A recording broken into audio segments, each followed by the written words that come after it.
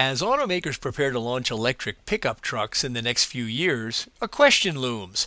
Can the U.S. electric grid handle vehicle charging in high volume? It's clear that the grid will need to be upgraded to cope with EVs. But electric vehicles will also have different impacts in different regions of the country. Texas and California are the biggest electricity users.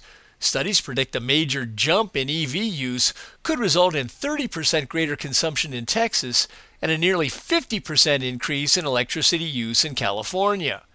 Adding millions of EVs to the electric grid could potentially cost utility consumers tens of billions of dollars, but savings in fuel costs could offset the overall pain. For Automotive Engineering Magazine, I'm Lindsay Brooke, and that's this week's SAE Eye on Engineering.